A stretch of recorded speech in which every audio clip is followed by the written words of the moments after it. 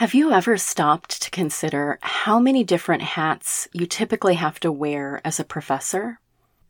Or in other words, how many different roles are you expected to perform in your job as a professor on the tenure track? As women of color faculty, you not only serve as professors in the classroom, but you also have to take on a wide range of activities and roles as researchers, scientists, advisors, and administrators, just to name a few. But have you ever realized that some hats may be rather ill-fitting, while others are tailor-made for you? As you move forward on the tenure track, how can you better assess which hats or professorial roles you want to invest further in and prioritize? This may be especially important if you are having difficulty balancing several roles on a daily basis. This episode provides some insights for women of color faculty as they navigate the multifaceted roles they have to take on as professors in today's higher ed environment. Find the full transcript at risewithclarity.com/4, along with other useful resources for women of color faculty.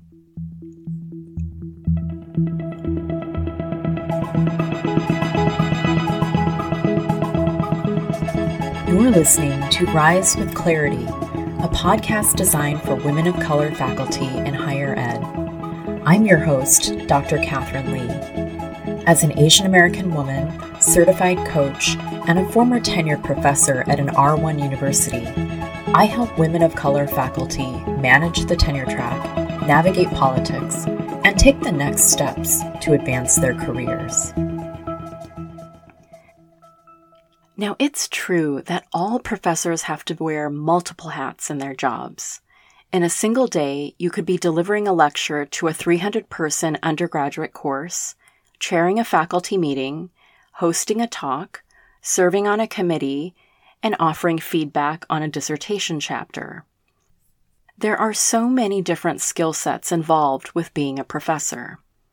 Aside from research, many of these skill sets are not something that we have received explicit training on during graduate school, but they're rather skills that you've had to learn and cultivate.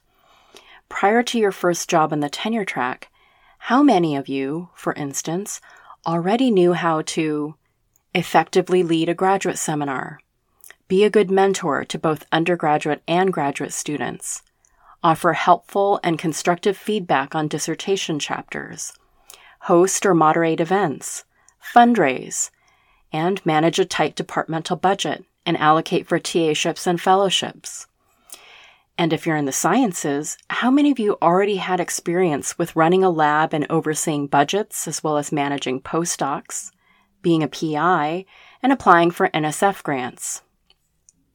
Moreover, if you're a woman of color professor on the tenure track, you probably have additional roles that you are expected to fulfill by being a mentor to undergraduate and graduate students of color, being the token representative on a committee to demonstrate your institution's commitment to diversity, being asked by journalists or the Office of Communications to provide commentary on events related to your community, being asked to lead or serve on DEI or anti-racism committees, and being a role model for minoritized students on campus.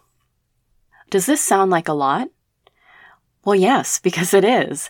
And I haven't even mentioned the toll that the pandemic took on higher ed, as we all had to learn how to be nimble and develop asynchronous, synchronous, and hybrid courses during a very short amount of time. Nor have I mentioned the fact that some of you may have parenting or caregiving duties at home. So how can you learn to balance some of these roles while also evaluating which professorial activities are going to be worth prioritizing in the long run for you? One simple exercise that you can do right now is to track your energy levels during a typical week. So which activities deplete your energy? And which activities light you up and provide you with a deep sense of satisfaction or gratification? Let's consider an example. Are you the type of scholar who loves the quietude of archival research, discovering findings and producing innovative scholarship? Do you feel like you're in a state of flow and energized when you're sitting down to write up your research?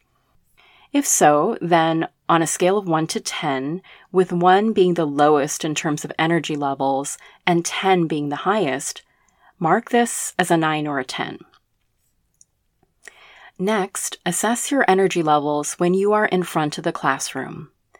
And let's take a large undergraduate survey course of about 100 students. Do you feel energized or depleted at the end of the lecture? If you feel utterly spent and need to decompress immediately afterwards, then consider marking this as a 2 or a 3. Continue to take stock of how you feel energy-wise as you go about your weekly activities. And be honest here. Keep in mind that just because you have the skill set or are good at something, that it does not necessarily correlate to how you feel this energy in your body. By paying close attention to what energizes or depletes you, you may have a better idea of which activities you want to prioritize and try to advocate for in the future. In my own case, after a few years on the tenure track, I realized that event planning was a form of service that I enjoyed and found energizing. Prior to starting my PhD, I had experiences working for a well-known musical ensemble known as Samulnori Hanulim in South Korea. My experiences in arts administration and event planning in East Asia carried over easily into organizing a conference in graduate school and later when I organized and hosted a lecture series at my first job. In comparison to being a tour manager, organizing large-scale music festivals and high-profile performances, hosting one scholar for a 50-minute talk once a term was pretty manageable for me. Plus, I was able to invite scholars that I wanted to connect with and learn from.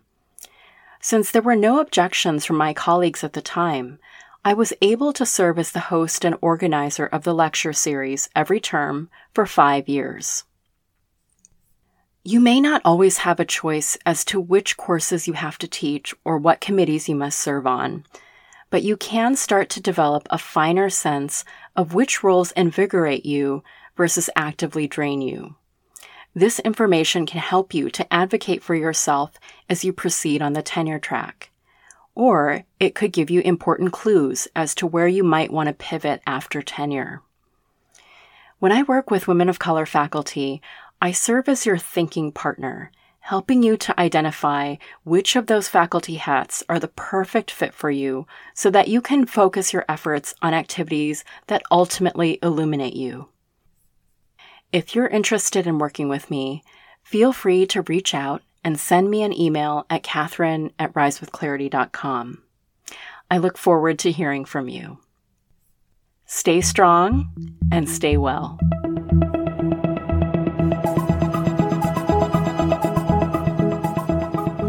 Thanks for listening to Rise with Clarity podcast.